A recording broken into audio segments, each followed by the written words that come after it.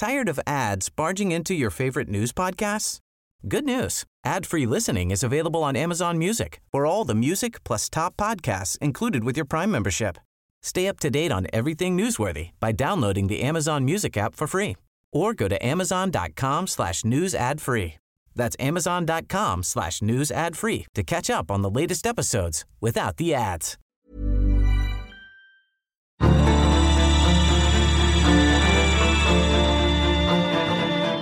The thing that is significantly different about the Indian Ocean today, I think, is that there are far more players today than it ever had in history who could shape the geopolitics of the region. We are quite heartened to see Australia having a greater presence now in our region, in South Asia, but there is a lot more that can be done. You're listening to the National Security Podcast, the show that brings you expert analysis, insights, and opinion on the national security challenges facing Australia and the Indo-Pacific. Produced by the ANU National Security College.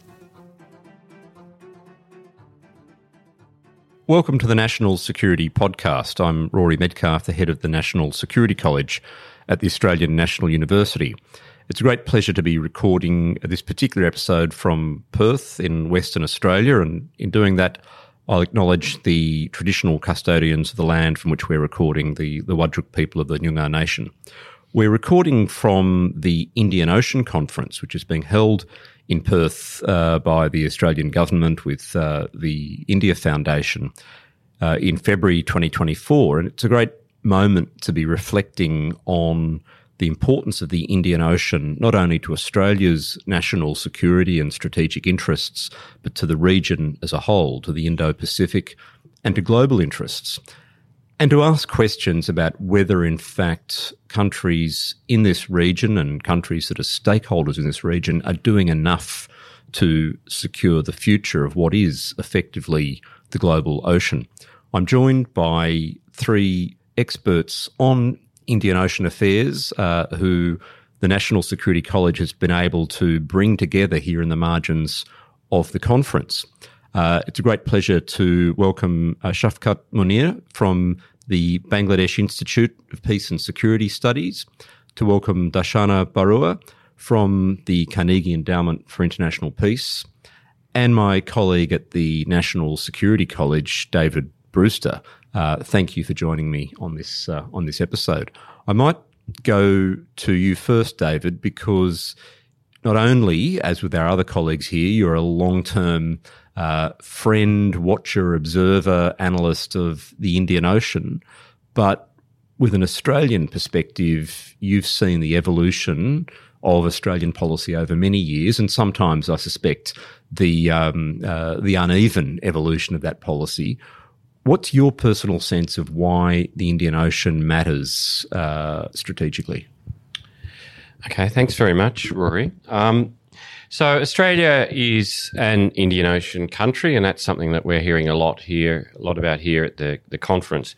Australia has the largest Indian Ocean coastline of any country by far, the largest EEZ of any Indian Ocean country by far, and it matters hugely to Australia. The great majority of Australia's export trade traverses the Indian Ocean, and we import virtually all of our oil across the Indian Ocean. And we've seen with recent developments in the Red Sea how when those maritime routes are interrupted, what the impact can be. And more broadly, the risks created by climate change and geopolitics in the Indian Ocean. But it's also an area of great opportunity, which maybe we can talk about a little later. But as you sort of, I suppose, alluded to, Australia's approach to the Indian Ocean is really very much evolving. It's often received sort of, I suppose, second priority or third priority treatment compared with other parts of Australia's neighbourhood. And certainly Australia will play a different role here that compared to the role Australia plays, say, in Southeast Asia and the Pacific. But it's very much evolving. It's in the Indian Ocean, Australia is likely to rely heavily in working with partners such as India and France and others. But I suppose the good news for Australia is that we're seen very much in benign terms around, the great majority of countries in the region. And so that means that there are real opportunities, I think, for Australia to extend its influence and role by working with many countries in the region to improve their capabilities and to promote stability in the regions for further economic development. And we'll come back to some of those questions about whether Australia is doing enough towards the end of the conversation, I suspect. But Darshana, let's go to you. And I would note for our listeners, of course, that you have a book coming out very soon on the future of the Indian Ocean, the contest for the Indian Ocean. What's your perspective on why the Indian Ocean matters, whether it's to the world, to India, to Australia? Why? Thank you so much, Rory, and wonderful to be in Perth and doing this podcast on the sidelines of the Indian Ocean Conference. Thank you for all of the support toward the book, which has been a massive undertaking, but I'm glad it's going to come out soon.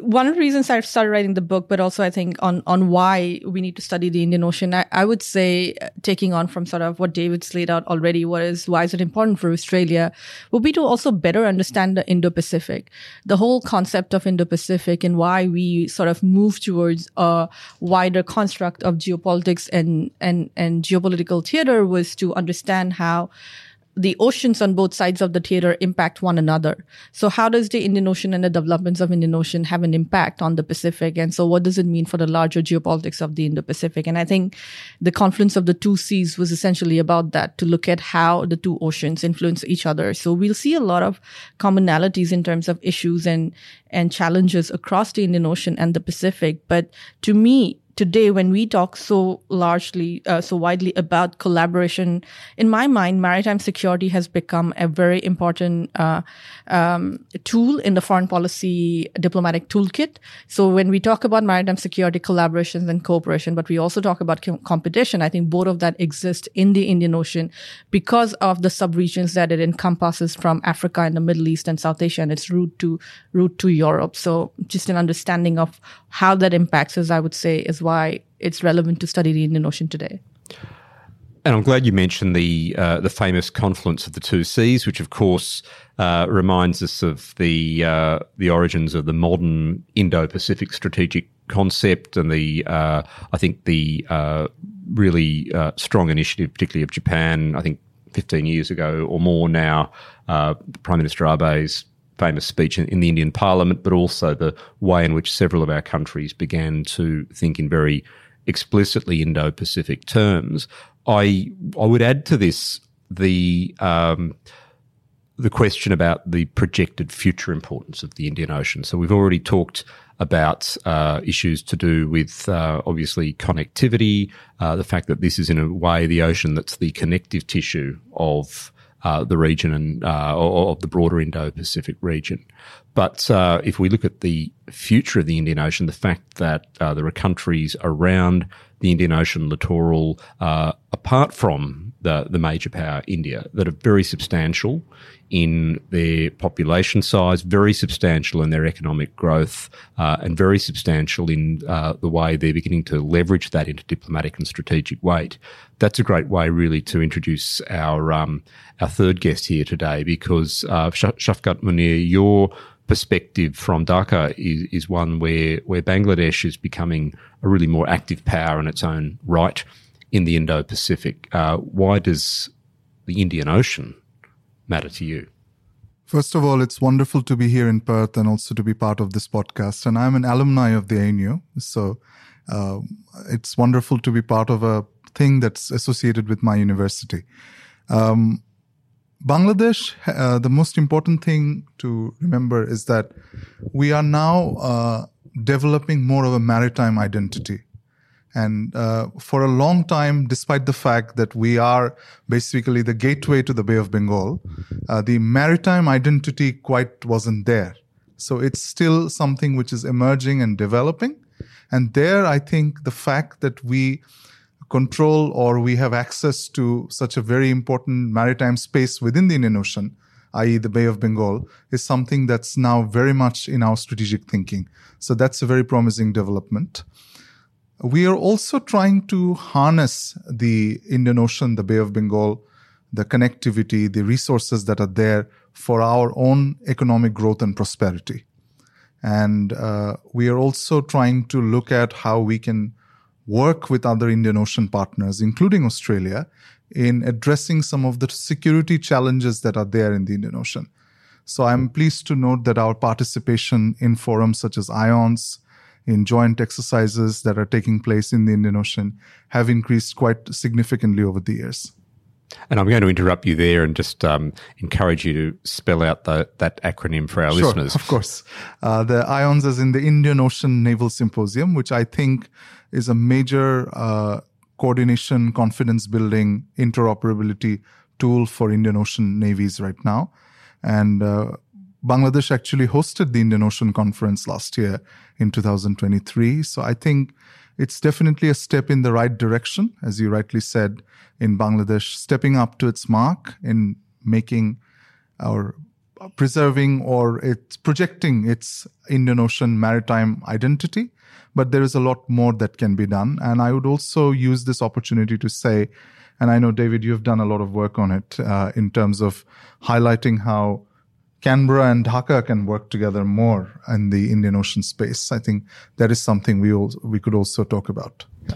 One of the themes or the trends that I've seen at the conference here today is, of course, although the conference is supported and sponsored by India and Australia, nonetheless, there are other Indian Ocean countries represented here. There are other Indian Ocean voices here. And one of the big challenges ahead is how to how for those countries to project their own agency, whether it's individually or collectively, and whether, in fact, there's some sort of shared Indian Ocean vision that they have, or whether it's actually this is such a large and disparate place that it's really not realistic for countries other than the major powers to be setting some kind of direction. I mean, do you have a sense, whether it's from a Bangladeshi point of view or from the point of view of other littoral states, as to what countries other than India and the big external powers can do?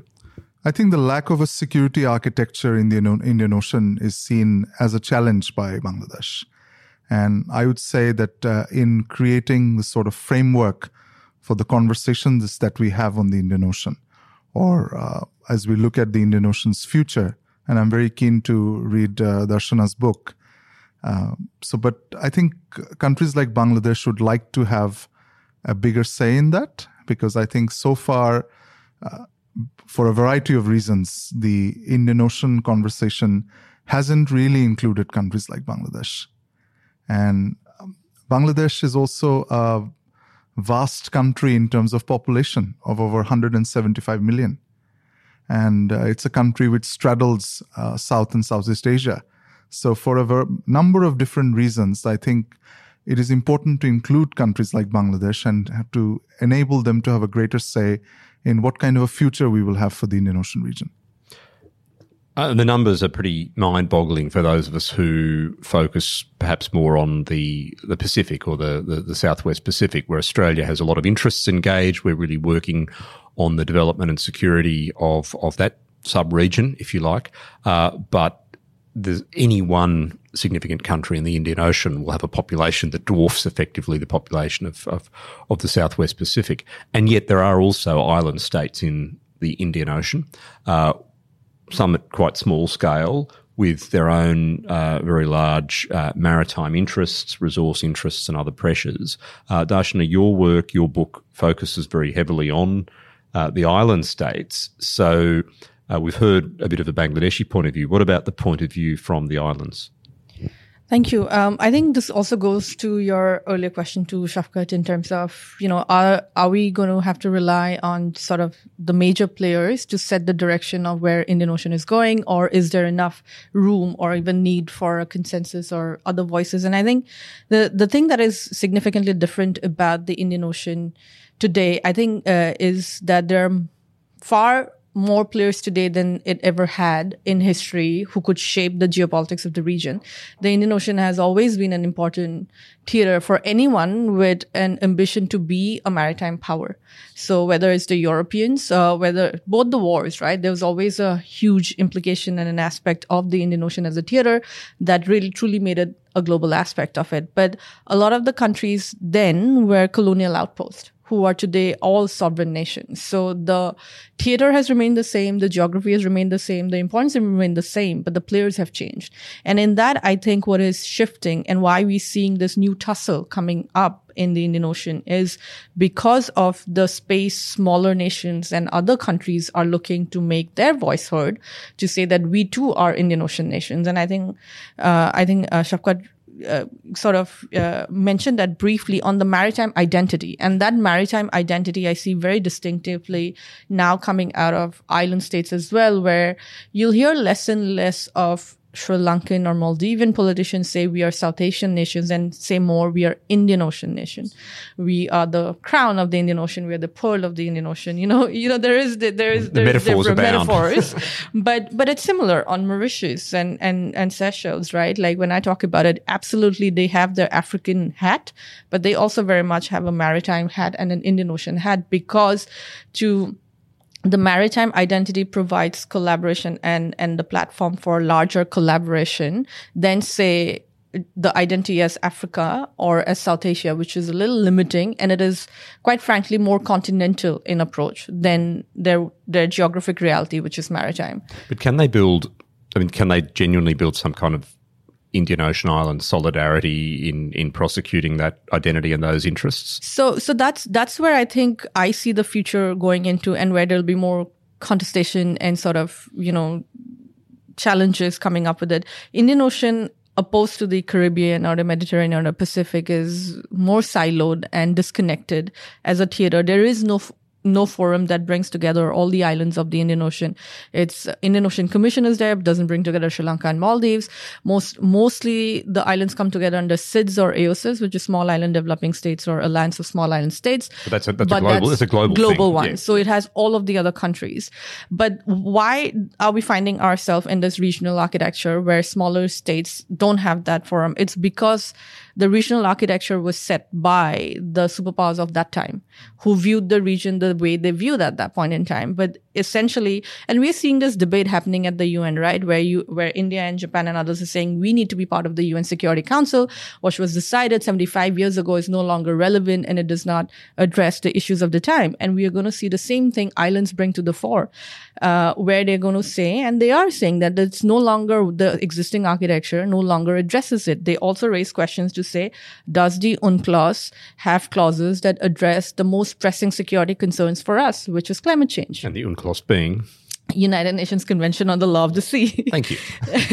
So I think those questions will come up. And just as a concluding thought on this part is, I think smaller nations today have far more agency than most countries are willing to accept in generating and shaping the discourse on competition and geopolitics. For instance, take the case of Solomon Islands, right? I mean, Solomon Islands' decision to partner with China has a reaction from Washington in a way that immediately catered so much resources to the region that they didn't for the last 40 years. Had a reaction from Canberra too. So it had a reaction from multiple. And I think that similar conversation we see playing out in Sri Lanka and Maldives. These are not new players. The partners are not new. So it's their choices, which is generating resource allocation from bigger players. So I think that's agency. So that's what I would say in terms of on the maritime identity, and is there space for smaller nations? I think it's happening. It's just that are the bigger players really willing to take a look how this is being shaped and redirect or rearrange their own policies toward the region? The China context has been submerged throughout this conversation until a moment ago, when I think you've kind of brought it a little bit more to the surface. And I think, of course, as we've agreed in this conversation, and has been very apparent at this conference, the Indian Ocean has been the meeting place, the highway, the global ocean in many ways, the connective tissue, actually for thousands of years. But of course, now China is entering or re-entering the Indian Ocean as a major power, and of course, it's China's highway to Africa, among other things. So, I guess there is a China context to a lot of this conversation. It's not how to keep China out of the Indian Ocean, but it's certainly how to manage the way that affects the power balances, the way that affects the development of the region. I'll go back to you, David, if I may. Whether it's on the China context or whether it's in another direction, what do you see as a pressing set of challenges for the Indian Ocean? Where should we be focusing, given that it's such a big place, there are so many challenges, so many countries, we can't do everything. What would be your area of priority interest for this conversation? Well, I think Australia needs to address both the geopolitical element and the climate element as well, which also those two things which seemingly are quite different also are going to increasingly interact and play off against each other. But the big geopolitical change we've seen in the last decade or so has been the growing presence of China in the Indian Ocean. In recent years, largely under the banner of the Belt and Road Initiative, where it's been building infrastructure, including ports, etc. And there's a lot of concerns about what that means from a military standpoint. And the most immediate effect, I think, is this very sharp competition between India and China for influence among the smaller countries. And China's presence has really destabilized a lot of these smaller countries to the extent that it's been able to offer large investments, etc., for political influence. And it's led to some very sharp jostling between India and China for influence over these small states. Is the latest leader a China guy or a India guy, for example? That's the way it's perceived. And it goes back and forth a bit, doesn't it? Yes, it does. It's certainly not in one direction, and there'll be an election where a pro or what is perceived as a pro-China leader will be elected, and then a few years later they'll be out, and there'll be someone who's more sympathetic to India. So it's swinging back and forth, and it in many ways it has and will resemble the Cold War jostling between the US and the Soviet Union for influence in so-called third world countries. So that's something that will continue to destabilise the region, both politically and economically. And from an Australian standpoint, we have to, it's stability. We want to see stability to create the groundwork for economic development and prosperity in the region. The other key element, and this is the issue that really is the priority for many Indian Ocean states, is climate change. Climate change will have a much greater impact on the Indian Ocean compared with any other of the world's oceans. And to some countries, it more or less represents an existential threat. Maldives, for example, will mostly go underwater if there's a sea level rise of up to about 1 metre. So its future existence, continuing existence as a state, is under threat. Other countries, and Bangladesh is a great example, a significant sea level rise will inundate large parts of the country, causing population displacement, economic dislocation, etc., etc. So climate change is the big issue from the perspective of many countries in the region, and it's something that Australia must be put front and centre of our regional engagement if we want to be taken seriously. It's no good going to these countries and talking about China. Climate change must be the first issue on the agenda. We'll be right back. Millions of people have lost weight with personalized plans from Noom. Like Evan, who can't stand salads and still lost 50 pounds. Salads generally for most people are the easy button, right? For me, that wasn't an option. I never really was a salad guy. That's just not who I am. But Noom worked for me. Get your personalized plan today at Noom.com. Real Noom user compensated to provide their story. In 4 weeks, the typical Noom user can expect to lose 1 to 2 pounds per week. Individual results may vary.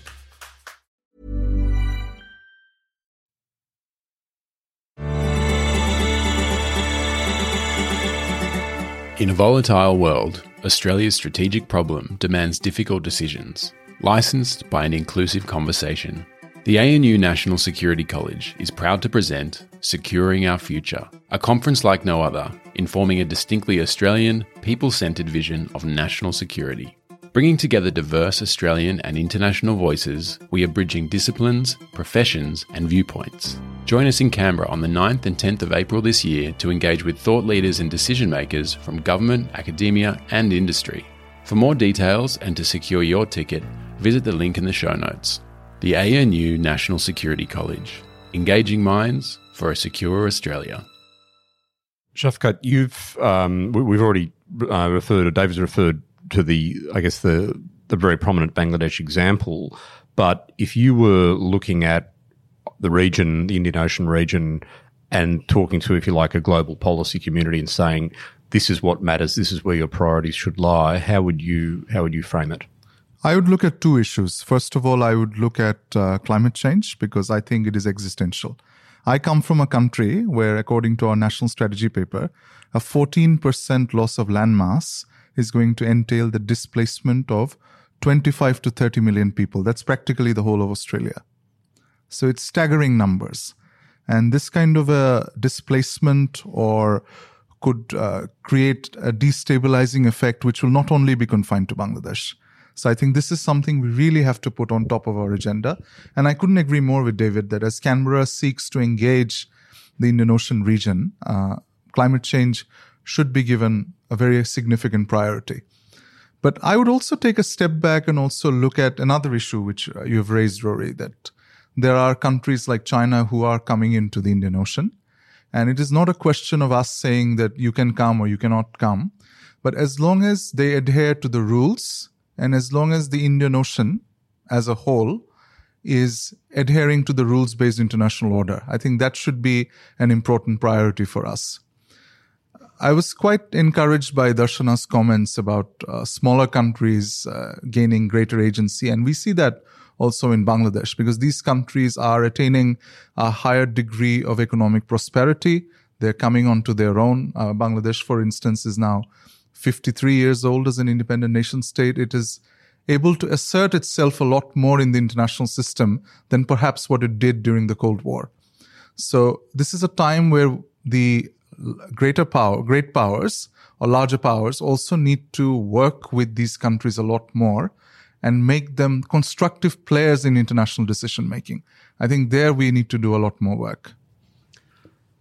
So we've made this conversation, I guess, about many things. We've made this conversation about transnational security issues, resource pressures, climate change.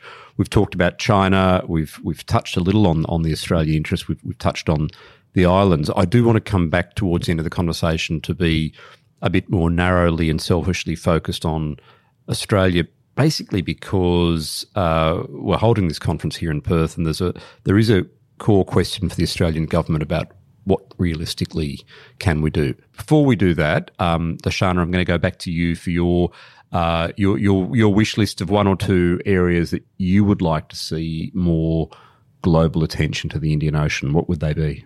So I think David touched on this as well. I think climate, we have to really redefine how we talk about security. I think that has to be the first thing, because even when you look at sort of Shangri-La dialogue, which is a meeting of all the defense ministers, and if you were to think about the defense ministers across the different stages, they will talk about different aspects of security. So climate change is going to also start impinging on how we have defined traditional security issues. And I think that there's going to be really limited maneuvering for continuing the silo of traditional versus non-traditional security issues and what are the aspects, how it impacts sort of, going forward. So I would say climate has to be one big aspect of it. The other thing I want to attention going forward, which is there are a lot of things on the plate, from illegal fishing to security architecture. And quickly a sidestep note to say that China is not the only other or new player in the Indian Ocean region. We did this mapping exercise of the Indian Ocean with a map last year, and we'd actually identified Turkey and Saudi Arabia and UAE and Russia as also additional players in the Indian Ocean region. And when the Maldivian government came to power, the first international trip they took was to Turkey. It was not to India. It was not to China. It wasn't to anybody else. It was to Turkey. Just a small anecdote, Russia has more diplomatic missions in the Indian Ocean than Australia. So there are those other metrics in terms of how we view different players. It's just that we have confined ourselves of talking about the Indian Ocean through the lens of players who were evident or most dominant during the Cold War or immediately after that. But the reality on the ground is changing quite a bit. In terms of the attention to things that I would like to bring, like the issues to bring attention to going forward, I would say the underwater domain. And by this, I just don't mean movement of submarines. I mean submarine cables. I mean deep sea mining, and I mean underwater data centers. What is happening? We're already struggling in managing what's happening on water. We're about to see science and technology has given us the capability to start harnessing the potential of the underwater domain. Do we have the capacity or the governance or the knowledge to actually start doing that? And where is that going to lead? I think that's a conversation we need to start having now to be able to address issues that I think will become really serious in the next 15 to 20 years. And so much of the global commons in that regard is the Indian Ocean. Absolutely. And I think that array of players you've mentioned, I mean, it's news to me about the Maldives-Turkey relationship. What's in it for Turkey, by the way? So actually, Turkey has been really... So again, when you look at the Indian Ocean as a whole and include the eastern coast of Africa, Turkey is already very present on the western Indian Ocean. But now over time, you're seeing that interest being extended onto the eastern Indian Ocean side. So from the point of view of the regional countries, it is an opportunity to bring themselves outside of the binary of India versus China. That there are other players, whether it's for economic or whether it's for strategic or military equipment, there are countries who are willing to sell, who are willing to give you, and who are willing to enter into partnerships into it. For Turkey, I believe, I am not an expert on Turkey, but from an Indian Ocean perspective, Turkey has also been looking to expand its interest and footprint. And I think UAE is another player, right? If you actually look at the number of countries UAE has trading agreements with or sort of, significant amount of trade with, it would be UAE. But then we don't study it like that because we don't see their militaries in the Indian Ocean region. So I don't know what that interest is, but those are the things I think it's interesting. It's a data point to start looking into and start noticing that. But it was very interesting to me that Maldives chose Turkey as the first overseas visit with a new government that has come on with a very strong anti-India or say that, we need more partners. And I guess it is a kind of maybe the wrong word is Western, but there is a kind of a conceit to imagine that somehow the countries of the Middle East are not interested in the Indian Ocean, exactly. Where in fact historically, actually, they've been very interested. You wouldn't have present. Islam in Southeast Asia if the civilizations Absolutely. of the Middle East weren't interested in the Indian Ocean to begin with. So that's I think a really useful corrective. Can we now pivot to what is to be done, what to do for a middle power like Australia, where resources are finite? They're finite for everyone, but we feel it pretty acutely here at the moment, where the current Australian government has made a big deal, rightly, of their attention on the Pacific and their attention on Southeast Asia, and where, in fact, the Australian concept of an Indo-Pacific strategy probably has gone through an uneven patch in recent years. It has felt a little bit less integrated. There has been less attention on the Indian Ocean other than the relationship with India. But now I think there is a moment where government is going to start being a little bit more visionary and maybe promising more. But what difference can Australia actually make? We talked about climate change. We know that climate is at the centre of security concerns for Pacific Island countries as well, but it's not as if a single middle power is suddenly going to single-handedly stop sea level rise. And I don't mean that facetiously. I mean that because mitigation is where so much of our adaptation, is where so much of our response is going to have to be, and working with partners to do that is going to be the way forward. David, what can Australia realistically do?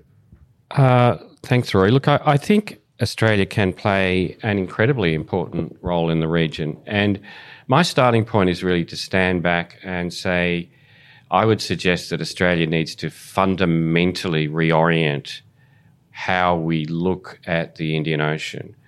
It's too easy in talking about the Indian Ocean, and this is what we've been doing today, to focus on the threats and challenges and see it as a security problem.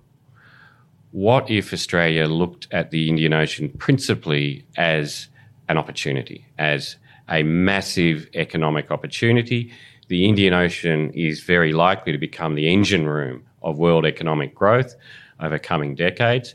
That's led by India, but there's a whole other string of major countries that may become the new string of Indian Ocean economic tigers. Now, if we stop looking at the Indian Ocean principally as a threat and start looking at it as principally an opportunity, but an opportunity that needs to be managed and encouraged and nurtured, just as Australia approached the Asia Pacific in the 70s and 80s as we could play a very important role in developing regional institutions and architectures, in creating the conditions for stability and economic growth.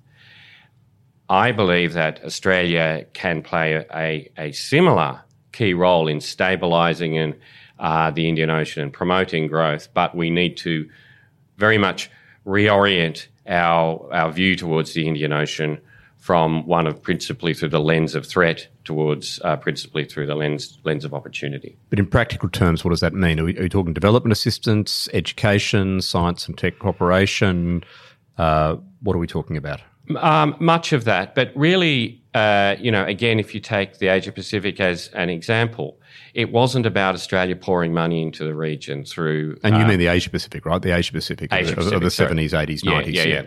East Asia. It wasn't Australia's principal role there wasn't providing large amounts of money, investment or aid, etc. We played a key role in developing the regional institutions that helped stabilise that part of the world to promote economic growth, to promote open trading systems, etc. And Australia can play a similarly important role in developing the Indian Ocean as a region, but also developing the security partnerships that will be absolutely key to underlying or creating the foundation for stability and prosperity. So we have to, we're only a country of 26 million people. We don't have the resources to sort of throw money around, but that won't stop us playing a very important foundational role in developing the region. And before I go to my other colleagues here, I think one point we've discussed in other formats, David, I'd love to sort of put on the table here is that question about how we think about the Indian Ocean, overlapping that with the way that we've looked at our region in recent years, the Indo-Pacific, the maps of the Indo-Pacific that were articulated in the Foreign Policy White Paper, where somehow our region of interest stopped halfway across the Indian Ocean with a line down sort of the sort of western edge of India. Are you arguing that we should look holistically at the Indian Ocean, effectively erase that line? Yes. I mean, it's just for those who aren't aware of it, the Australian government, when we defined what we saw to be the boundaries of our new Indo-Pacific region, we draw, unlike all of our partners, we drew a very thick line down the middle. Except maybe the Americans will come to that. Well, but certainly Australia drew a very thick line down the middle of the Indian Ocean. On the western border of India, and said, well, the eastern part of the Indian Ocean is part of the Indo-Pacific, something that we really care about. The western part is not. It's sort of outside. And that has had a huge amount of consequences for Australia's engagement in the region. Bureaucratically, both in agencies like DFAT and Defence, it makes it very difficult for them to play a significant role in that part of the world. And if Australia is to take a new and much more constructive approach to the Indian Ocean, that line we just doesn't work. You can't draw an imaginary line down the middle of the Indian Ocean and say, well, we're only going to deal with one half and not the other. It all interacts together and works together. So, yes, we will require a rethinking of how Australia looks at the Indo-Pacific, a much less doctrinaire approach in drawing these imaginary lines at the borders of the Indo-Pacific. Shafkat, from your perspective, if you're looking at Australia, whether it's as a partner for Bangladesh or as a player in the region more broadly, what do you think is a hopeful but realistic ambition? Australia has been present, if I talk about South Asia, for a very long time. But I think, as David was explaining, that for a long time, Australia has also looked at primarily the Pacific and Southeast Asia in terms of its Indo-Pacific or Asia-Pacific engagement. We are quite heartened to see Australia having a greater presence now in our region, in South Asia, but there is a lot more that can be done. And first of all, I would say Australia brings to the table a values-based approach, promoting values, promoting an adherence to the rules-based international order, which is very significant. But an area where Australia really plays a significant role, and it can play an even greater role, is in terms of capacity building, in terms of building institutions. And I would particularly focus on having the ADF, or Australian Defence Force, do a lot more engagement in that region. We're already seeing the benefits of the Navy-to-Navy cooperation that has started between Bangladesh and Australia. And that is just one example. But within that region, there is an opportunity for the ADF, for the Australian military, to do a lot more in terms of partner capacity building, in terms of exchanges, in terms of joint exercises, in terms of helping those countries build their institutional capacity.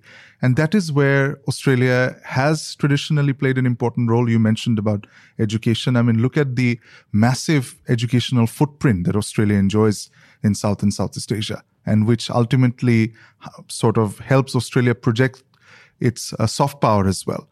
I think those are areas that Australia really needs to look at, but I would certainly once again advocate for a greater engagement with South Asia. And I guess to be fair to our friends in government in Australia, whether it's on defence engagement, there is an intent to extend the Defence Cooperation Plan or Program, into the Indian Ocean to a greater degree than in the past. Let's see what that means in practice.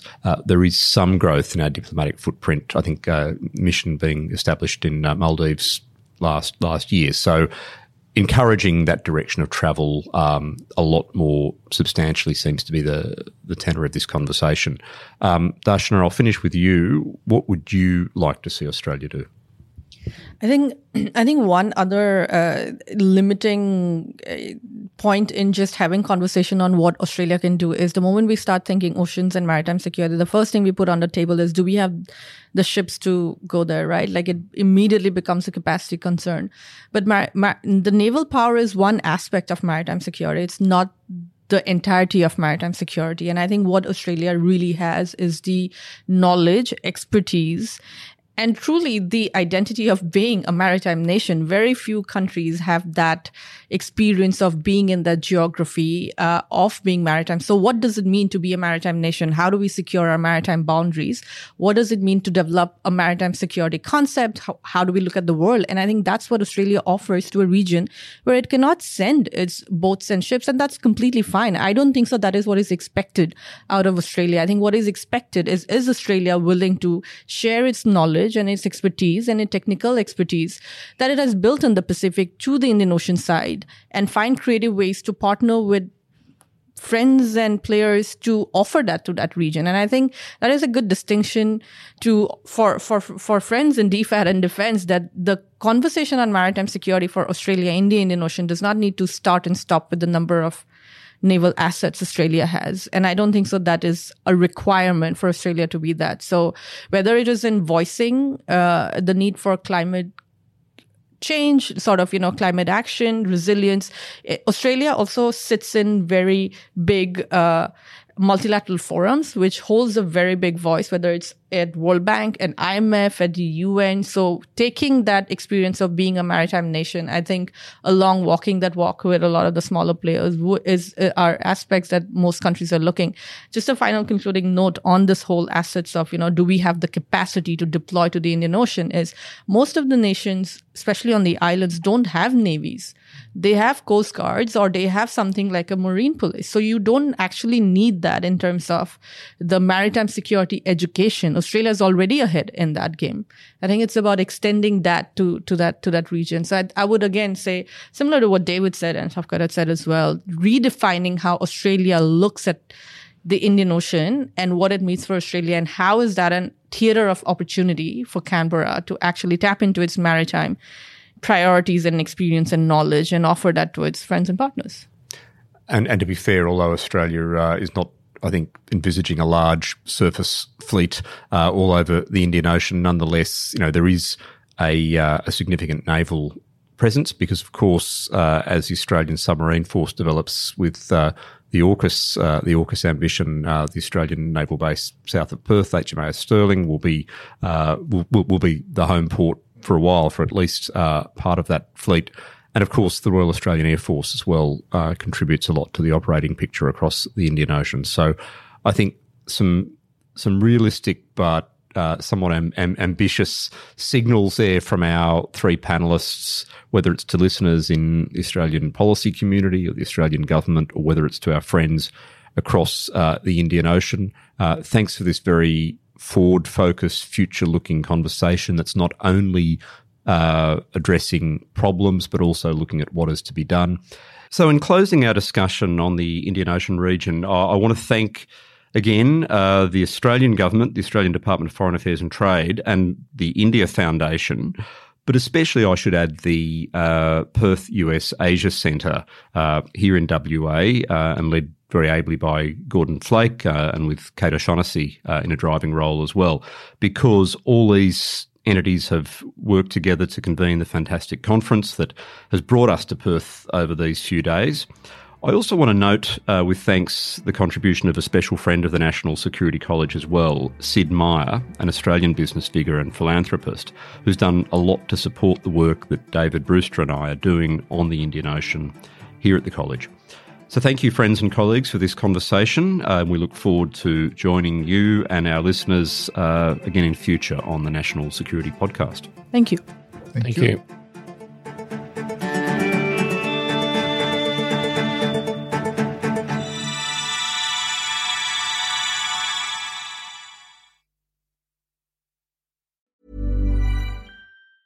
Tired of ads barging into your favorite news podcasts? Good news. Ad-free listening is available on Amazon Music for all the music plus top podcasts included with your Prime membership. Stay up to date on everything newsworthy by downloading the Amazon Music app for free or go to amazon.com/news ad free. That's amazon.com/news ad free to catch up on the latest episodes without the ads.